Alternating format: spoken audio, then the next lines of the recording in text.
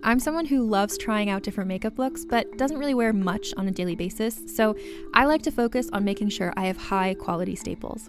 And whether you like a fresh face, full glam, or somewhere in between, you've probably seen Thrive Causemetics Viral Tubing Mascara. I've certainly seen it everywhere. You know, the one in the turquoise tube? So that mascara, along with all of Thrive Causemetics beauty products, are certified 100% vegan and cruelty-free, which I look for in makeup, and they've got excellent quality to match.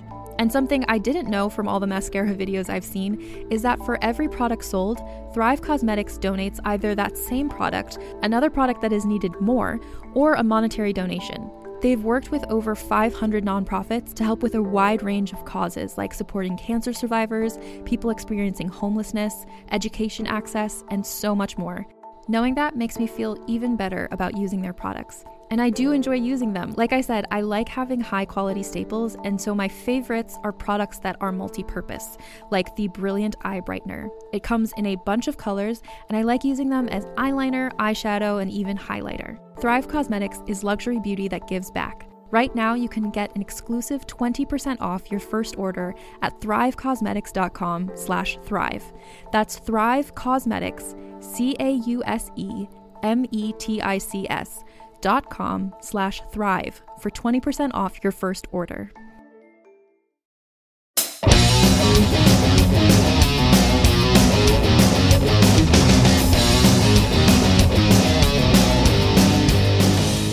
Hey everybody, welcome back to Sweet, the Ladies Guide to Bro Culture. My name is Gina Bloom, and this is the podcast where I, a transgender stand-up comic, currently quarantined in sunny Van Nuys, California, bring on some of my favorite funny ladies from all over the country to talk about their very first experiences with bro popular culture. This is movies for dudes, TV shows for dudes, anything for dudes typically. Although we're all locked in, so it's basically movies and TV shows at this point. We're not going to go outside anytime soon. And today, this is the season 2 finale. I know that listeners at the start of the season heard that I had great plans for this season, none of which have come to pass because life just threw us all a big curveball. But that's okay. We're doing the best we can. And actually, I'm really excited because today, on our season finale, we have a very special treat, starting with the topic of our episode, and that is Adult Swim's Rick and Morty. Yes, Rick and Morty, the very famous adult cartoon on Adult Swim, has run for the past 4 seasons. It is created by Justin Roiland and Dan Harmon, and the voices of the 2 titular characters are also done by Justin Roiland. And it's a phenomenon. It's one of the highest rated shows on cable. It has won the Primetime Emmy for Best Animated Series, which we'll be talking about the episode that got its Emmy award. And yeah, it's huge. And it's huge on the internet. It has a very active and vocal fan base that we're going to be talking about. They're very concerned about Szechuan sauce and things like that. So we have a lot to talk about. We're going to try to cram it all into an hour.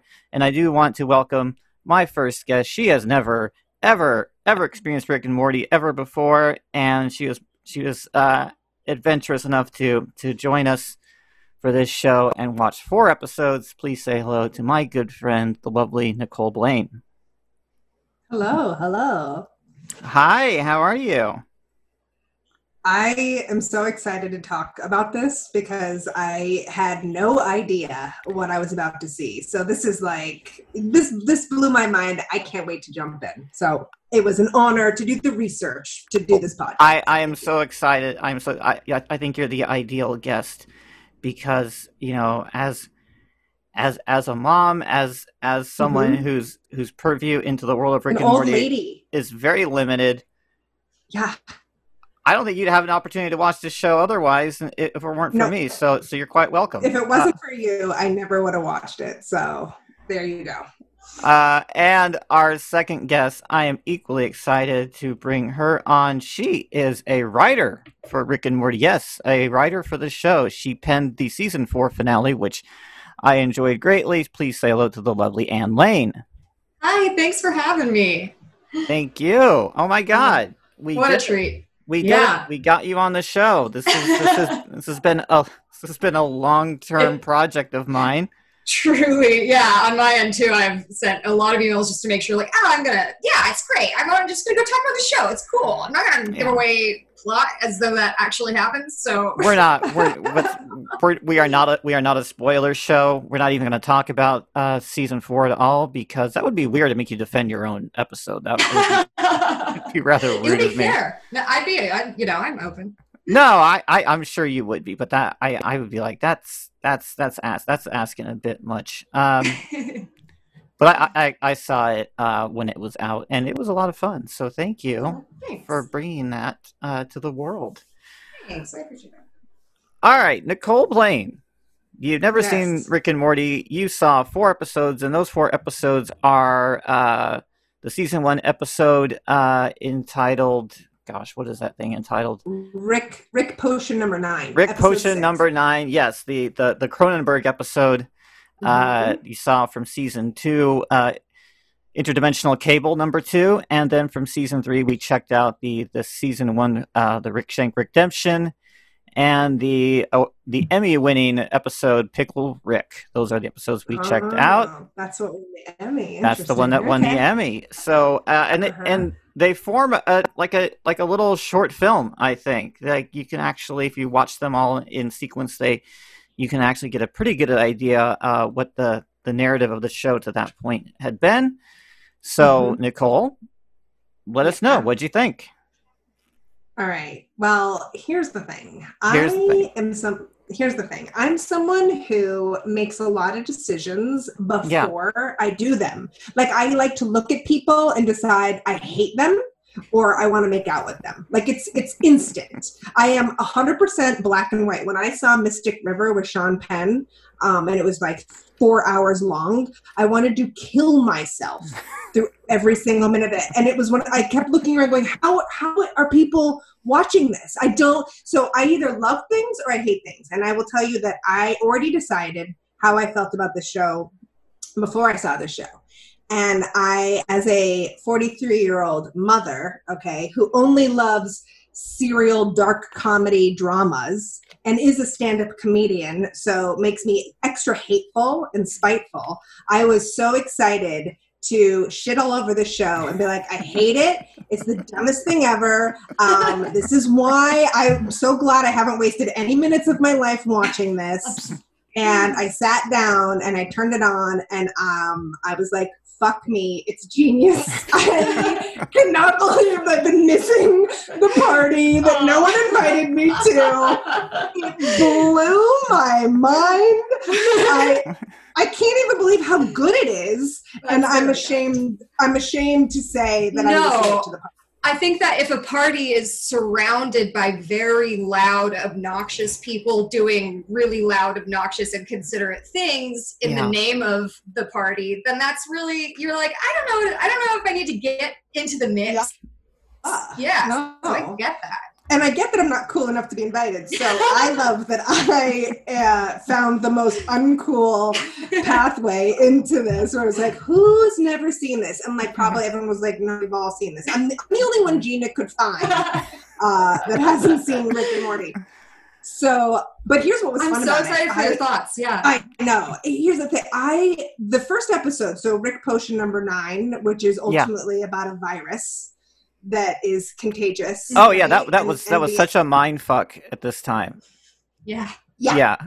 It was so on point. Now, of course, like, here's the other thing. As I'm watching this, I'm going, as soon as it opens, and I'd never seen any of these characters before, I was like, oh, this guy is like, the crazy doc scientist from Back to the Future. Okay.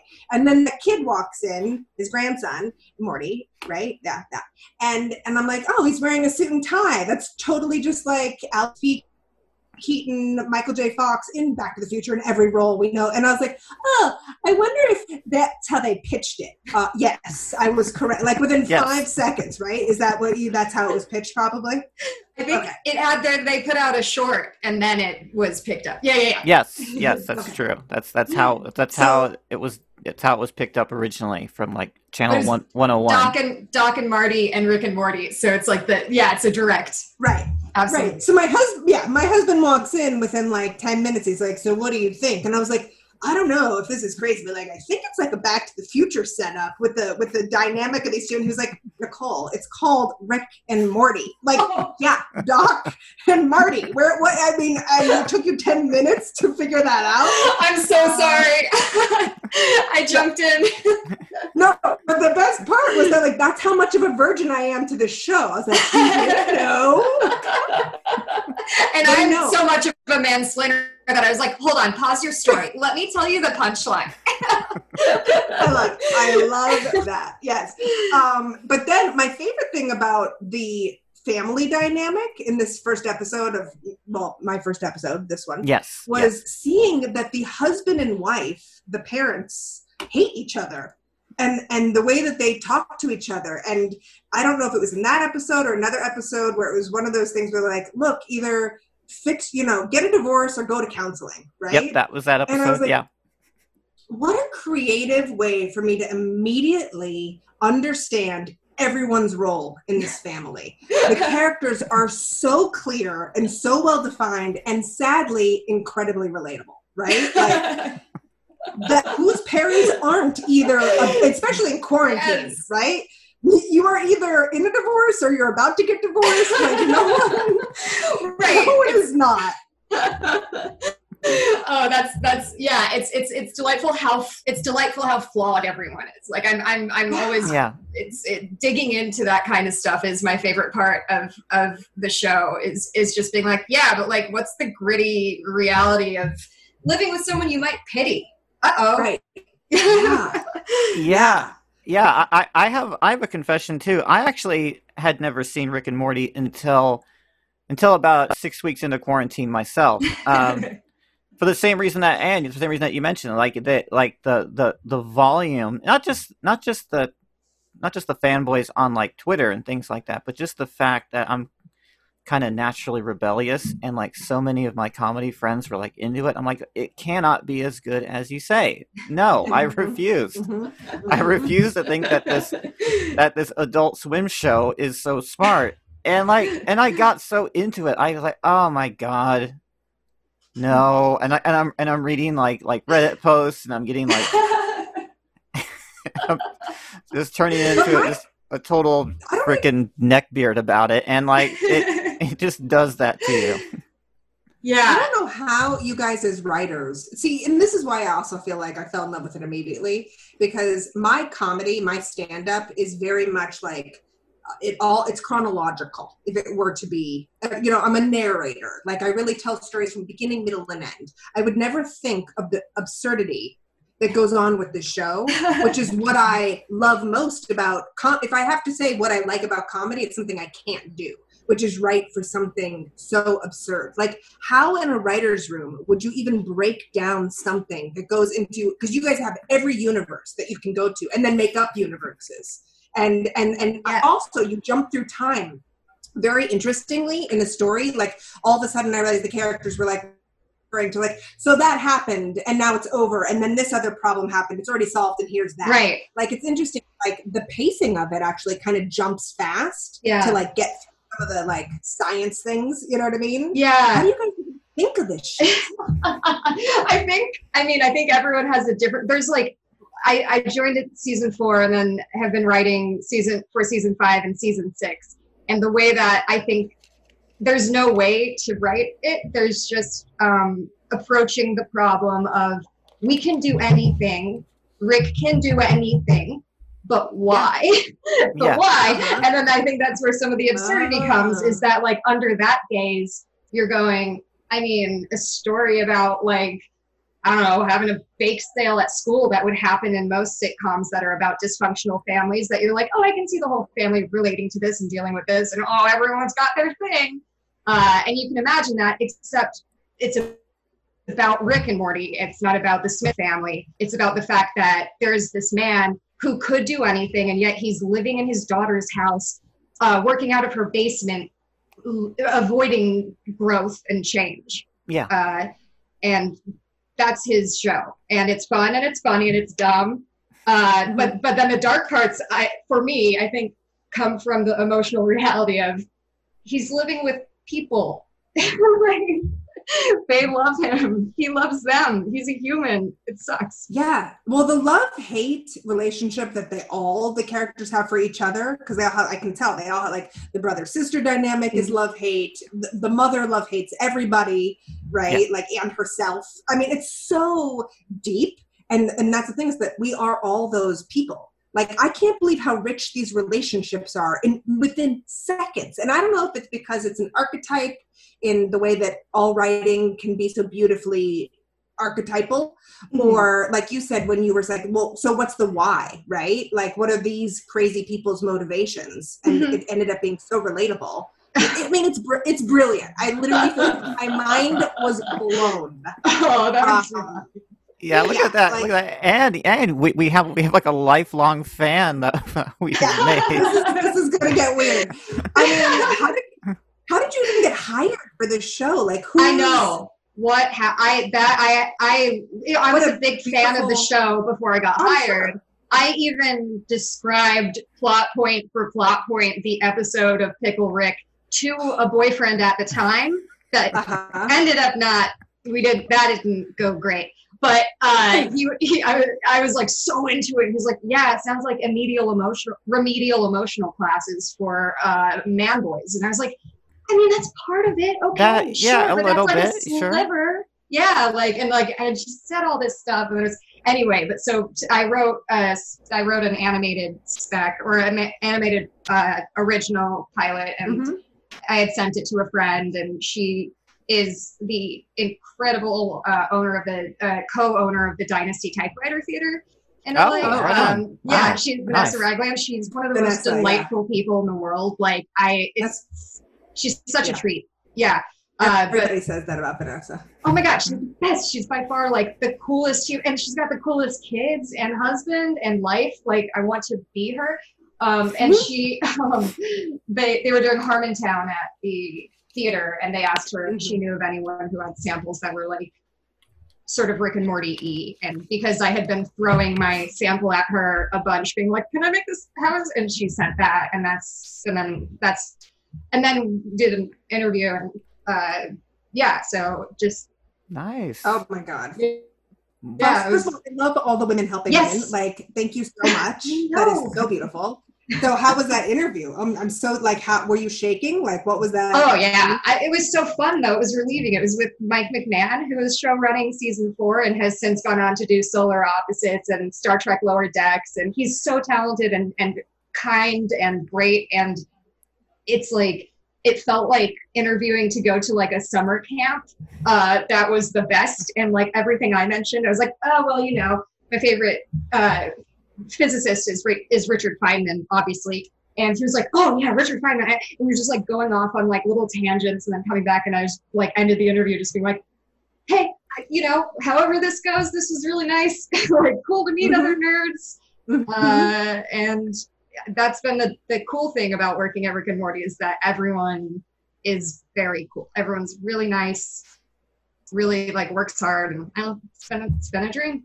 Yeah, I gotta say that, you know, before I watched the show, it was intimidating to want to watch it, because it didn't seem friendly because of it's reputation. Yeah.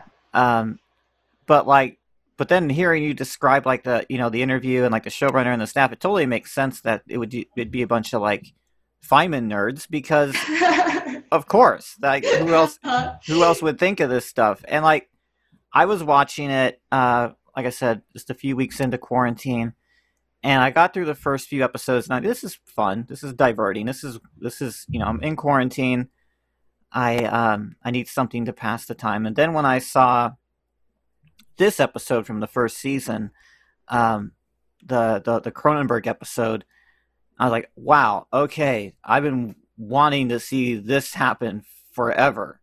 When I was a little kid, I wrote this story about time travelers, right? It was like a Back to the Future thing as well. It was these two time travelers, and they had somehow made themselves immortal. I don't remember exactly how I justified it, but they had a time machine, and they needed to get back to a certain date, and they fucked up and they overshot the date, so they went too far back in time and they broke their time machine. But because they were immortal, they literally had to wait around 300 years That's awesome. for the event to happen that they traveled back in time for. And then so the funny. joke was, when it came time to actually do the thing that they were supposed to do, they're waiting 300 years for it, they overslept and missed it. So I was like finally someone has done this kind of humor, Right. and like proved to my like 12-year-old self that I was right all along. And I think that's why I really like the show, because I identify with Rick and his desire to be right under all circumstances, no matter what. Yeah, always taking the high road. Yeah, absolutely. Yes. So that's what did it for me. I am going to play the first clip from that episode. This is where Rick and Morty are sort of surveying the scene, all the damage that the two of them have done to the universe. Right before they do the thing that like really impressed me, they with the alternate universes, they did the thing that I'd always wanted to see, which was just to basically say, fuck it, we fucked up this universe beyond repair, and we're gonna leave. That's it. Like that's the solution they came up with, and like that, I thought that was so damn clever. So thank you guys for validating my personal experience. So, we're gonna watch that scene, and I'm gonna share it on the Zoom coming right up. Boy, Morty, I really Cronenberg'd the world up, didn't I? You got a whole planet of Cronenbergs walking around down there, Morty. At least they're not in love with you anymore, though. It's a huge step in the right direction. Oh my god, it's a living nightmare! How could you be so irresponsible, Rick? Me irresponsible? All I wanted you to do was hand me a screwdriver, Morty. You're the one who wanted me to buckle down and make you up a roofie juice serum so you could roofie that poor girl at your school. I mean, are you kidding me, Morty? You're gonna try to take the high road on this one? You're a little creep, Morty. You're just a little creepy creep person. All right, fine. I should have just listened to you when you refused to make the serum. I'm willing to accept my part of the blame for this, Rick, but I'll tell you something, you know what? You gotta accept your part of the blame. I'm not the one who fouled up the serum. I'm not the one who haphazardly, mixed a bunch of nonsense together and created a bunch of Cronenbergs. You gotta fix this, Rick. All right, Morty. We are in a pretty deep hole here, but I do have one emergency solution that I can use that'll kind of put everything back to normal, relatively speaking. Here, Morty, put this on while I do a little bit of scouting. All right, and it is at that point that Rick and Morty take over for a universe where they had died, but had somehow, through some Deus Ex Machina, solved the Cronenberg problem. So anyway, like I said, I saw that and I was like, oh fuck! All right, I'm into this show. I guess. I feel like it's a way to say there's no jumping. There's every episode tries to jump the shark now. Like and now it's impossible to, because anything. Anyway, sorry. I feel like I shouldn't be. I want to hear your thoughts about it. Yeah. It was the whole episode. Like, it was one of those things where I was like, I thought it was going to be dumb, right? And so and then it's so smart. And so that's the thing, is that's I always wonder, like, and I always want to know this, does the writer, creator, are they intending there to be these big, huge symbolic messages, or do we as an audience start applying our own ideas of what we think it is? I think a little this, a little that. Like, I think that we write from a place of just sort of asking ourselves what things mean to us or don't mean to us, and if we take the reality of everything is dispensable, including the universe we live in, what are the stories we're going to tell if we're a self-hating narcissist who's really into hedonistic pleasures and for some reason has to like go on adventures with a 14-year-old. Like, it's like a fun, like, I think, I don't know. It's, and then it's so fun to watch how dumb it can be. Like, just then watching that clip of like how they're fighting the way that like you'd fight your parents as a kid. Like, it's so, I just like the raw emotionality between the two of them. Yeah. That's exactly. Now, wait. So one of the creators voices both of those characters. Mm-hmm. Justin Roiland. He's Rick and Morty. So does he do that in the writers' room? Is that weird?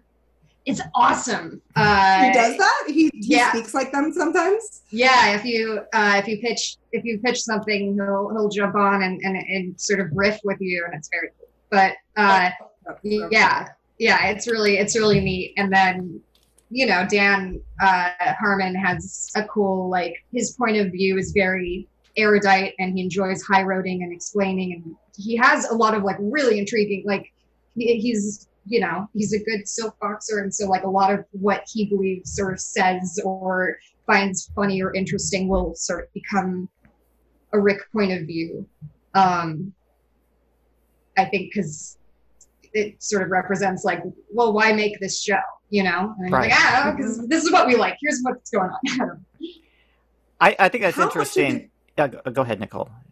I was just saying, how much of it, like, it's interesting because normally I like serial shows, right, where there's way more of like plot lines that develop and stuff like that. So what I thought was interesting was I assume that these are all totally separate, and once you get the characters, you know, there's not necessarily you have to watch them in a certain order. But then I thought what was interesting was like the very last episode I watched, so it was in season 3, Pickle Rick, they were already divorced. Mm-hmm. Yeah, there's continuity. Yeah. It like there's like I was like, oh my god, this got even more exciting. They're somehow even taking these emotional character layers, and like, when is the last time I saw a sitcom cartoon where there was a divorce? Is there an episode about the divorce? Do they get divorced in an episode? Yeah, there's a season leading up to the divorce, and the season that begins with them living in different apartments, he's in his own apartment, and there's a cold open that I really like that is like Jerry in his sad bachelor pad, and just like little minutia, little moments of his like daily routine, and him just going through them, and it's like the bleakest thing I've ever seen. So, but he's not written off because, like, no, not at all. Okay. I love Jerry so much. Jerry is I'm a big Jerry head. He's a cool guy.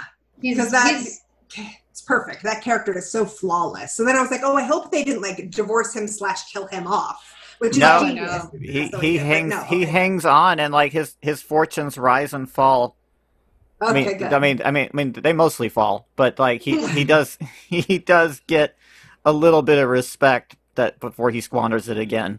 I think he has like one power that Rick doesn't have, that we don't like, that Rick wouldn't value, obviously, and would probably say is a weakness, but it's just the ability to sort of emotionally grow and learn and be vulnerable. Like, Jerry is often humiliated, and he's aware that he is the not the smart partner, not the cool partner, and he's okay with that. And that's part of his being, and that's sort of admirable and beautiful in its own way. He represents something that I think is beyond Rick and Beth. It's just like, what's simple, man? Yeah, and I think you really need that character in the show, because otherwise, I mean, he gets shit on by everybody. Like, he's for one thing, he's the ultimate whipping boy on the show, but like you need to have that vulnerability in the show, because otherwise it gets too nihilistic. Like, you've got Rick, and then, you know, his daughter is like a little Rick, and then Morty, his arc is just, he becomes more Rick-like throughout the show as he gets, you know, exposed to this like multiverse, and he just learns that nothing really means anything anymore because life is as cheap as Rick says it is. So you need to have someone that is always optimistic no matter how much he gets shit on. I think Jerry is absolutely like the heart of the show. We are going to watch the next clip. And this is from Interdimensional Cable. I threw this in here because it is my favorite clip of the series. It's such a goofy moment, and so Interdimensional Cable is, if it wasn't clear, because this is the second installment of this particular trope. Rick, he hacks the cable box so that it picks up cable from all of the dimensions where things just, logic isn't quite logic anymore. So you're watching, you know, TV from some other realm that has different physics going on.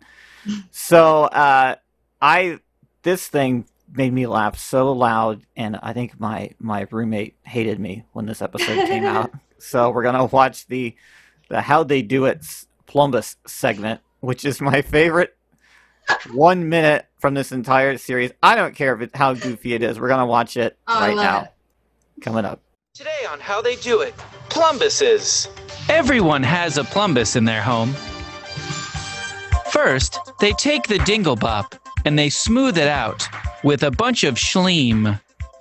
The schleem is then repurposed for later batches. They take the dinglebop and they push it through the grumbo, where the fleeb is rubbed against it. It's important that the fleeb is rubbed because the fleeb has all of the fleeb juice. Then a shlami shows up and he rubs it and spits on it.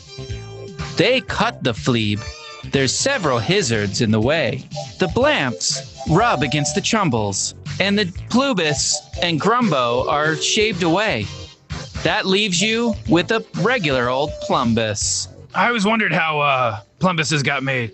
All right, this clip comes very close, very, very close to why I generally don't like Adult Swim shows, is because they're just too ironic and they're too conceptual, and like I don't have I don't get like a tether to this. Is a bunch of weird stoner stuff going on, but because they did the very specific thing with that How It Got Made show from cable with the cheesy synth music and everything, like I was like, yes. Oh, this is wonderful. Like it's such a fine line for me to like if you come close to annoying me but you don't, then you get like my undying respect. Yeah, you go just up to the point of someone's patience, and then yes. Yeah. Yeah, I mean, I think that's one that shows how talented the art team is. They're so like writing an episode or whatever, like the interdimensional episodes. That's Justin just riffing in the booth, and then they get this raw material and they turn it into like, I mean, it's gorgeous.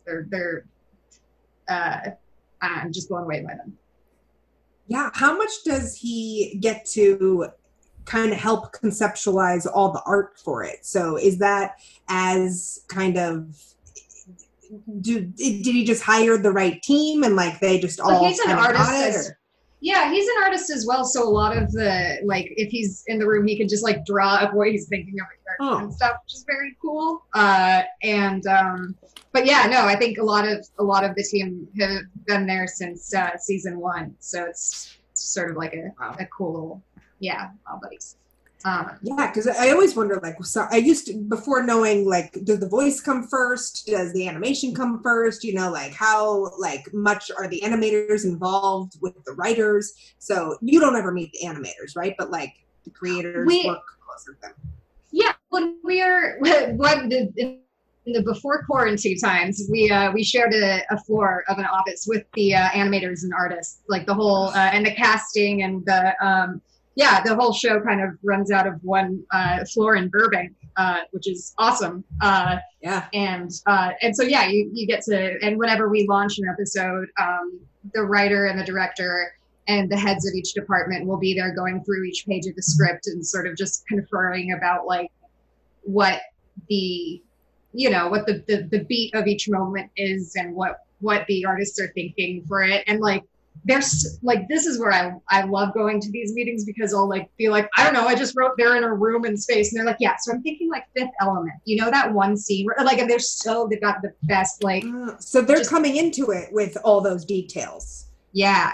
Wow. So how fast from when you guys finalize the script and you hand it over to the animators, what's the turnaround on that?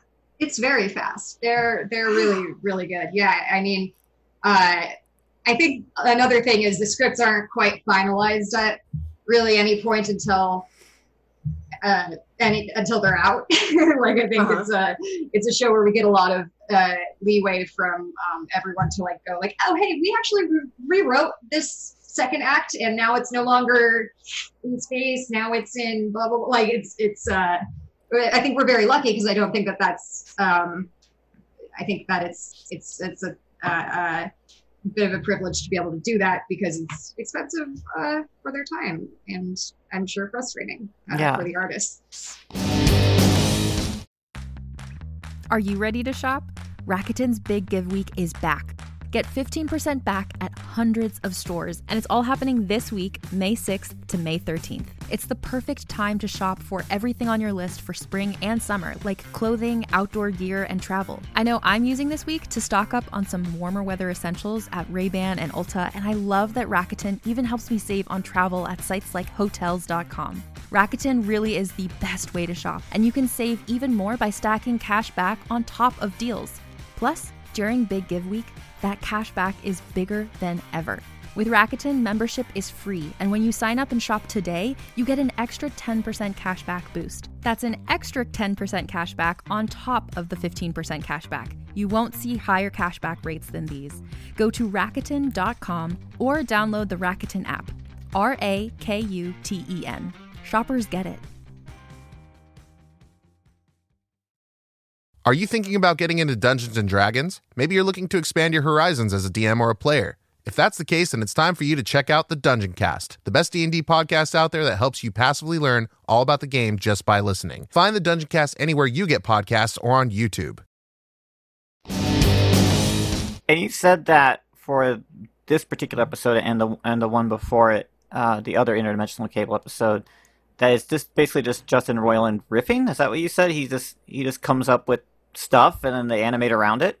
For the Interdimensional Cable episodes, he and some buddies, because there's only two, but for both of them, he and his friends would get drunk in the booth and just like make each other laugh. Yeah, that's amazing. Yeah, there'd be like there'd be like a list of like kind of jumping off points if they'd want it, but it's mostly just like, it's a show called Two Brothers, and like just it's all very Justin's point of view, and like he's pretty inimitable. Like his silliness is contagious and really fun to watch. So yeah, I think that's what those episodes harness. Well, that's right. And so when you're working with geniuses like that, then how in a writer's room do you feel like given the like space to take and like contribute? Is that super intimidating? It was at first, but then I think the cool thing is that when, at least for my experience, when you write something that feels personal and weird and like kind of like too close to your own family, or like just the way that like, I don't know, I love writing Summer and Beth, and I love writing Home Beth and Space Beth, like the two different like. And yes. I think the more specific you come to it with the point of view, the more it will, the higher likelihood it'll land. I think with everyone, because I think what Justin and Dan do really well is, like you were saying with like the references to like those 80s like movies and like the archetypes and everything, like they're just sort of ways that we can communicate how our own childhoods felt, just like, here's how it felt to be in a house where mom and dad were not that stable and grandpa was my only friend and he was abusive as hell. Like, just, I don't know. It's a pretty personal thing. Yeah, the way that they talk to each other with all the like fuck yous, between from the children to the grandparents to down to this to everyone, it was like someone wrote my actual life. And I made my daughter, just so you know, I was supposed to be putting her to bed last night, which means like I have to watch, I don't know, funny thing, actually, she's obsessed with Family Guy. So I was like, hey, if we could just take a second away from Family Guy for 1 second, I appreciate it. But we're going to watch Rick and Morty tonight because I have an assignment. And she's like, I don't want to watch that. And no joke, they're sitting around like the kitchen table and the mom is, I think it actually was the therapy scene. Yeah. So not that I want to jump, but I wrote this down because my daughter made such a great comment. I couldn't believe she said this, and I was like, well, now I have to say this. So the mom in the therapy session says to the therapist, "Fuck you," and then she turns to the kids and she goes, "And fuck you too." And this is the episode I'm showing my daughter, right? And she looks at me and she goes, "Oh my God, that mom sounds exactly like you." Yeah. from my 12-year-old. Oh, wow. That is the highest praise a show has ever gotten on this show. Yes, that makes me so happy. Because I mean, I don't know what other families are like, but like we're all just yelling "fuck you" to each other, like all the time. Yeah. Yeah, we always kind of have in our back pocket the thing to say if the other person says the thing that like this other person doesn't know yet in the family. Like it's the dynamics of like a family and living under one roof and being such different. I gravitate towards that as well. Well, and I want to know like why did we have to wait for a family to be so normal in cartoon world, right? Like it is so strangely unrealistic and so realistic because of these characters talking to each other like that. It's interesting that you mentioned Family Guy, Nicole. That it's again, this is one of the things that kept me from this show for years. Is that I fucking hate Family Guy, and hey, whatever, tastes are subjective, but like I cannot. I that's one of those shows that it's just so nihilistic for nihilism's sake that it really turned me off. Mm-hmm.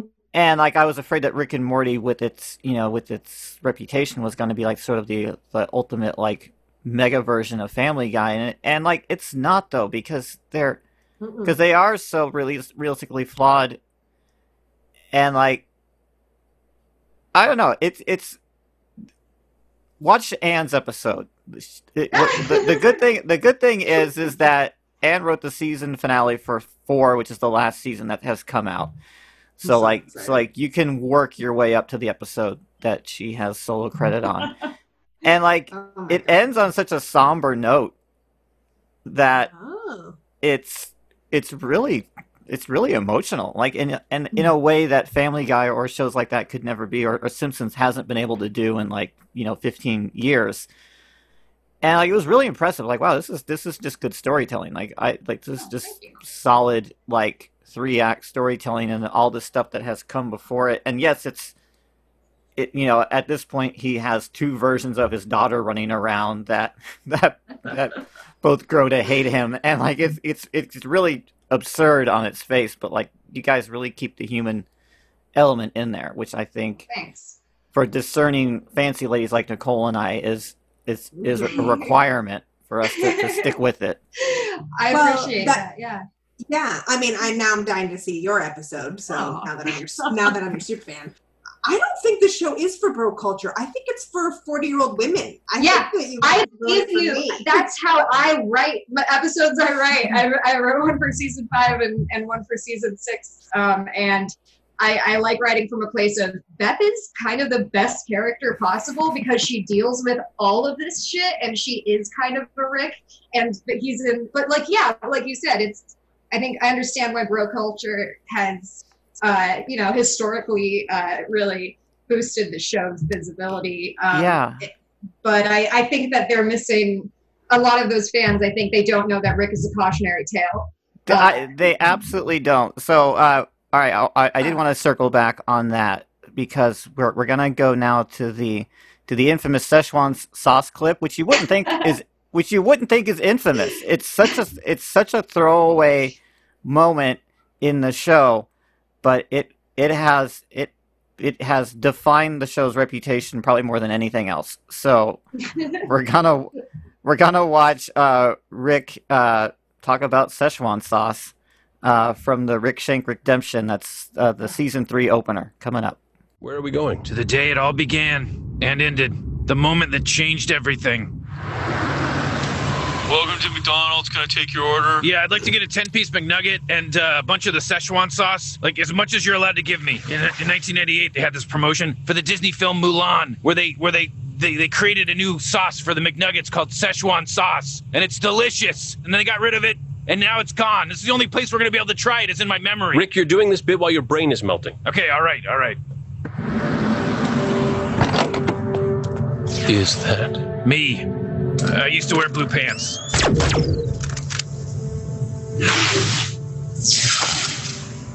Imagine doing anything you want, then hopping to a timeline where you never did it. Imagine going anywhere, anytime with nobody able to stop you. Sounds lonely. Lonely? Dude, you have yourself. Your infinite selves. It's a non-stop party where all the guests are the only person we like. You think it's cool being the smartest man on Earth, but once we give you this technology, you become the smartest thing in every conceivable universe. The infinite Rick. A god. Pass. Excuse me? Bro, Ricks don't pass on this. Who do you think you are? A different kind of Rick, I guess. Well, we'll see how long that lasts. Come on, girls! The ice cream's gonna melt!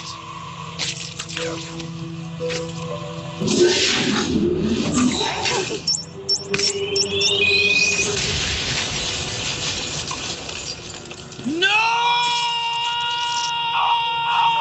Wow, this sauce is f***ing amazing. You said it was promoting a movie? Okay, that was the initial Szechuan sauce scene, and then what we don't see is that Rick is actually playing a trick on the aliens that are trying to get the secret to interdimensional travel out of his mind, and he says that he invented this scene to basically pass them a computer virus. This gets very complicated, and that that's really not why he invented travel. And then you find out at the end of the episode he really did invent interdimensional travel just so he could get Szechuan sauce.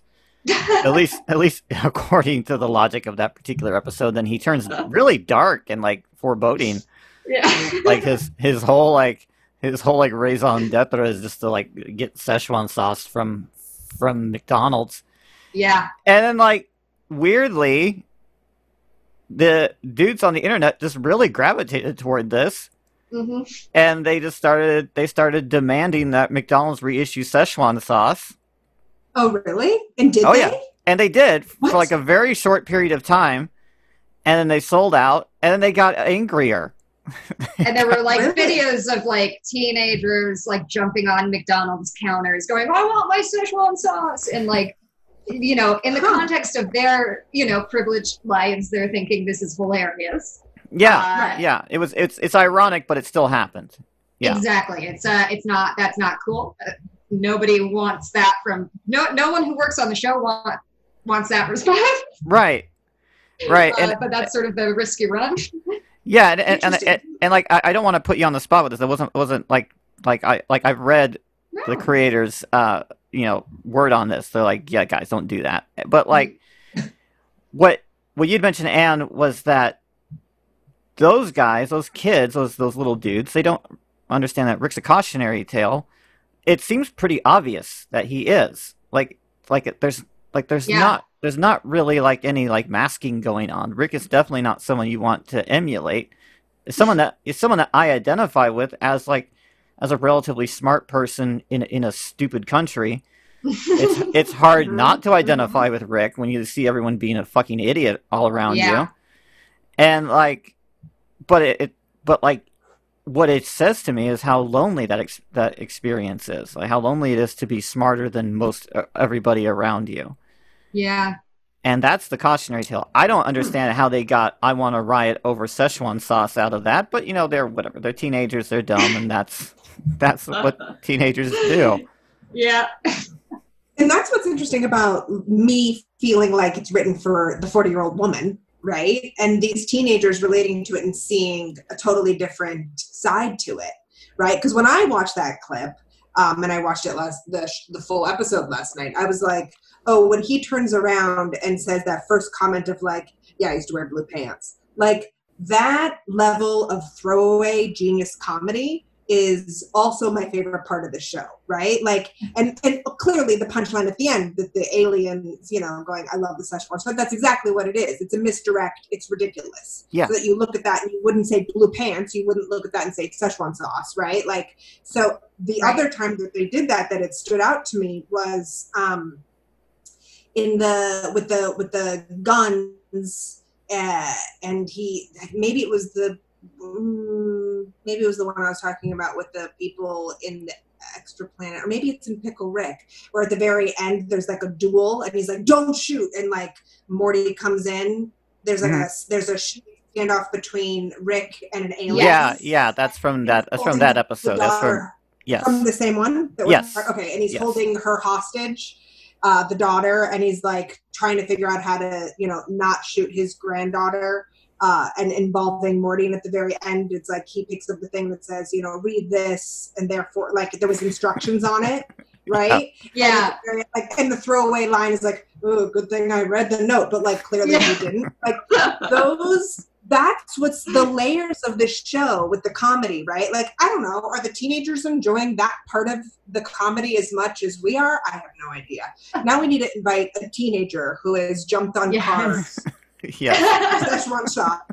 And ask, like, are you getting the genius minutia of all of this? Yeah, that's just what I need to edit someone farting into a microphone. Yeah, that's... But yeah, what you're hitting on is exactly like that. Is that the undercuts are super fun. Like the going, like, do you want to care? Because we told you at the. I mean, this is like I love the artist Lorde and her album Melodrama, and like she has that lyric of like, we told you this was melodrama. Like I'm just like it feels like, hey, we told you nothing mattered. Come watch TV. So why do you give a shit what happened to Rick's actual daughter? Why do you care who Arbeth's actual father is? Or, like all that kind of stuff. I'm just like, caught you caring, which I think is sort of a teenage boy way to come about life. So I get why that's like probably some knee-jerk thing. He's like, oh man, this is cringe. You just had a emotion? That's cringe, dude. Like, yeah. Well, and is it this episode where they have to bury themselves? Their dead bodies? That's, I think, the first interdimensional. No, it's not. No, that is the episode. Yes. Yeah. Right? Yeah. So, no, that's from the first season. That's from Love Potion. But then they also pay that off by returning to that dimension where they had ejected themselves from. So those two episodes are basically two-parters. Geniusness. But the sadness that the little Morty felt when he was watching his own dead body have to get buried. Even the way that the artist drew the dead body. And by the way that they mixed the sound. I don't even know. I should have been paying attention to what the music was. I was like feeling it, right? Yeah. Like that's exactly right. You're getting me into these moments where I'm thinking like, wow, like this is heavy and this is saying something. So, because if it was just Rick, it would be like probably one of those Adult Swim cartoons where it's like, I don't know what my tether would be. Like I do like Rick. I love him as a character. I care about him, which is my fault. But that's what Morty is going. Oh man. Yeah. Morty functions as the audience surrogate, but then he also gets compromised throughout the show and becomes more Rick-like. It's interesting that they have arcs. It's cool stuff. All right, we're gonna play one more clip. This is from Pickle Rick. This is such a good episode of television. You guys deserve this Emmy. This is so good. That was incredible. Yeah. And I love the fact that we were already talking about therapy, because here's where Rick shows up. Ever. This is where Rick finally shows up as a pickle, and has to admit that he was lying about his whole pickleness. It's such a dumb metaphor, but it works really well. Oh, so perfect. So perfect. So we're gonna watch one more clip. This is from Pickle Rick coming up. You must be Rick. Mm-hmm. I've heard a lot about you today. Your family is crazy about you. Your daughter holds you in very high regard. You're a lucky fella. Yeah, thank you. Sweetie, you don't still happen to have that syringe in your purse? Dad, I would like you to tell me what's in the syringe. It's a serum that I need to stay alive. I have had a rough day, and I've sustained a lot of damage. I'm pretty close to death, which the serum will prevent. By changing you from a pickle to a human. Yes. Rick, why did you lie to your daughter? So I wouldn't have to come here. Why didn't you want to come here? Because I don't respect therapy. Because I'm a scientist. Because I invent, transform, create, and destroy for a living. And when I don't like something about the world, I change it. And I don't think going to a rented office in a strip mall to listen to some agent of averageness explain which words mean which feelings has ever helped anyone do anything. I think it's helped a lot of people get comfortable and stop panicking, which is a state of mind we value in the animals we eat, but not something I want for myself. I'm not a cow. I'm a pickle when I feel like it. So... You asked.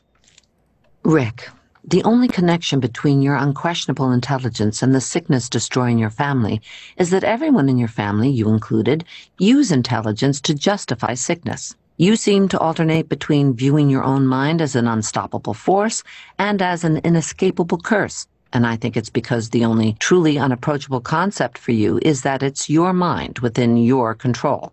You chose to come here, you chose to talk, to belittle my vocation, just as you chose to become a pickle. You are the master of your universe, and yet you are dripping with rat blood and feces, your enormous mind literally vegetating by your own hand. I have no doubt that you would be bored senseless by therapy, the same way I'm bored when I brush my teeth and wipe my ass. Because the thing about repairing, maintaining, and cleaning is, it's not an adventure. There's no way to do it so wrong you might die. It's just work. And the bottom line is, some people are okay going to work, and some people would rather die. Each of us gets to choose. That's our time. I'm going to give you guys my card and hope to hear from you again. And if you have any friends or family that eat poop and would like to stop, give them my number. Yeah, dude. That's therapy. That's the best therapy scene I've seen in a long time. Yeah, absolutely. I saw that, and it reminded me of my mom's relationship with her father, who was a scientist, and he was like very name droppy and hung out with Feynman, not to brag, but was like a toxicologist in Pasadena who like did all this cool shit and like had a very cool life, but completely, neglected his family and like left his wife when she had like 5 kids in the 60s to live with his secretary. It was like just things like that where it's like, ooh, grandpa, ooh. And then I saw him grow old and be like a version of himself that didn't have the control and the faculties that he once used to stay away from family and to stay away from being the person that needs anything. And that was rough to see. Because so that's what that episode made me think of. Yeah, yeah. No, and that what I think is so great about this episode is that you can have that very real reaction, and then I take from the episode that again, my identification with Rick as a reasonably educated person in America, it feels lonely and it's easy to get angry, and that's what I take from Rick. And then, on the other hand, there's the kids that are like, fuck you, I'm Pickle Rick, on like their Insta stories, because that's what they take from it. And that's fine. Hey, whatever. Right. It can be a lot of things to a lot of people. Fuck you, I'm Pickle Rick can totally be a catchphrase. Right. We're fine with that. Well, and the genius, so who penned this episode? Was it Jessica Gao? She's incredible. She's, I think she's running She-Hulk right now. Wow. Because I know that everyone collaborates in the writer's room, so, but the vulnerability of that, especially that scene, Gina, that was such a perfect, placement of it, is that you've got this character, this bigger than everybody character who has been so stripped down, right, to having to use rat bones and feces and all these, the blood and the guts, he's dying and he's sitting and he finally comes to join in the family at his weakest moment. And I do love how they get him into these weak moments. So it keeps the complexity for the character. And then meets his match when he says, either when we were just listening, the average therapist, that she's, the average vocational, whatever. Mm-hmm. And he completely dismisses her. And then she outsmarts him in a way. There's not many people who can kind of put him in his place. Yeah, he's the ultimate high road king. Yeah, right. He can justify and contextualize. He's very manipulative, and he can put things into a perspective, no matter who he's talking to, that makes his point ultimately right. And so, it's so cool to see that. And I'm buying into it, going, I agree. This is why I kind of can't stand therapy, too, even though I'm in it all the time. Yeah, same. Right. I do therapy, Yeah. And then she responds so geniusly and puts him in this place, and at the very end goes, time's up. That's the geniusness of the show, right? Which is also why I always wondered years and years and years ago when I was trying to figure out what's the difference between a half an hour drama and a soap opera, right? And the soap opera doesn't say up time's up, right? Like they continue the scene, and that's why it's like so over dramatic. But good drama and good comedy does exactly the like, we know when to cut and we know when to stop. We made our point and then we're gonna make a joke and get the fuck out of here. Right. And it's so perfectly timed. That's what's great. Oh. Yeah. I'll take the credit. This is before I wrote for the show. And but yeah, oh my God, I did such a good job. But yeah, no, that's what I love about it too, is the undercuts. Like but also Anne's episode, season 4, episode 10 has a lot of the same. In fact, this character comes back, does she not? In that episode, the therapist, she comes back briefly. Yeah. Dr. Wong makes another appearance. Yes. So yeah, I love her. I love Dr. All right, this has been really fucking great. We're all a bunch of neckbeards loving on Rick, and that's okay. Nicole Blaine. Yes. We're gonna wrap it up. Tell us. Has Rick and Morty experience of it, has it told you anything that you didn't already know about the world of men, the world of bros? Obviously, we took things that, like, didn't have anything to do with men, which I think is great. Like, I'm not so rigid in the concept of this show that we can't just be like, oh, this is a show about women, and this is a show about, therapy, and it's a show about, families in crisis. And, like, it is all of those things, so why not take that from it? And I didn't see there was any other way to take it. I cannot believe this is such a bro phenomenon. I'm serious. I think this should be for middle-aged women housewives. This is my show. I think it at its heart is. Yeah. Serious. I agree. This is for people with complicated lives, and that could be anybody, really. That could be anybody with dysfunctional families, any of that. Anne, any final words? Any final thoughts on Rick and Morty? You're a writer, obviously. You have a lot of input on it, but just now that we have 3 women from very different perspectives and not a dude in sight. I love it. My thoughts on Rick and Morty.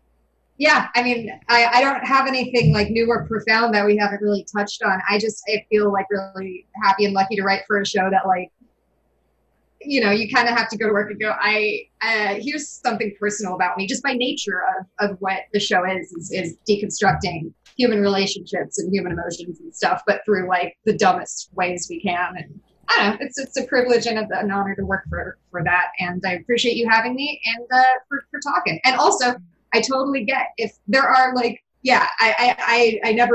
I feel like I've been like so like effusively Rick and Morty this whole time, but like I also understand, like some of my friends are like, I don't like the burping. I'm like, also like there's certain episodes that there's more and less problematic moments every here and there, but I did curate the episodes around my own personal taste. So yeah, I picked like my 4 favorite episodes from the first 3 seasons. So there are episodes where I like less.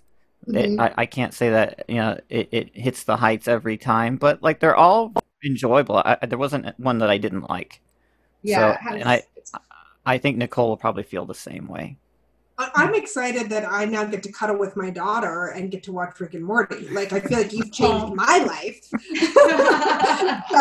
because I was done with Family Guy. I've been there, I've done that, and so I'm very excited that we can. And that's what's fun with kids. Like, and that a 12-year-old. I know I'm not letting my 9-year-old watch it. I'm not letting him do that. But the 12-year-old is great. Like, that's perfect.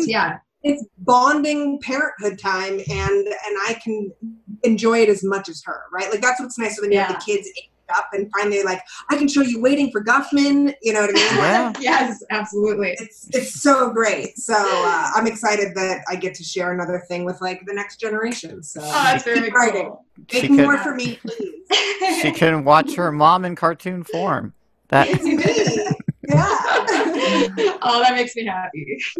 All right, Nicole Blaine, let everyone listening know where they can find you, where they all can find you on the internet. Yeah, if you need any more like horrible mom stories, I just released a special. It's called Life's a Bit. You can get it through my website at NicoleBlaine.com, or you can find it on Amazon. If you search on Amazon, Life's a Bit, or my name, Nicole Blaine, or iTunes. But I have a whole special that you can watch. And I have my own children playing themselves in the special. So nice. Yeah. What's really nice is I make them actually act out the parts that gave me all the ideas for jokes about them. So I make fun of them, and then I make them get in on it. So that's where you can. That is so cool. That is wonderful. All right, and Lane, same thing. Let everyone know where they can find you on the internet and otherwise.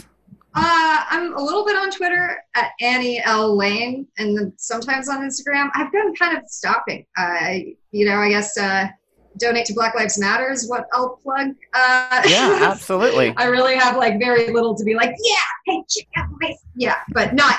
I feel like now I'm like seeming judgmental of not at all. I'm just in a place where I'm like, I don't know if I'm funny online anymore. Don't need to go out of your way, but if you like, that's fine. Or you can watch Rick and Morty. Hey, it's everywhere. So it's really easy to find. And you can find me, Gina Bloom at Gina Bloom, JeeNabloom. That's on all social media. And this is the last episode of the second season of Sweet Lady's Guide to Bro Culture. We will be back in November after the election. We may be doing it from California, maybe doing it from Canada. We'll see what happens. That is not a joke. By the way, I have my escape plan already ready to go. So if you find me at a Tim Hortons in Vancouver this fall, then that will tell you that we are truly in the darkest timeline, to reference another Dan Harmon show. Thank you, you guys. Thank you so much. Thanks for having me. This was a delight. Yeah, thank you so much. I loved it. Yeah. And thank you to everyone listening to the second season. Like I said, we'll be back in a few months, and we'll all be probably still locked indoors. Everybody have a great summer, and fuck you, I'm Pickle Rick.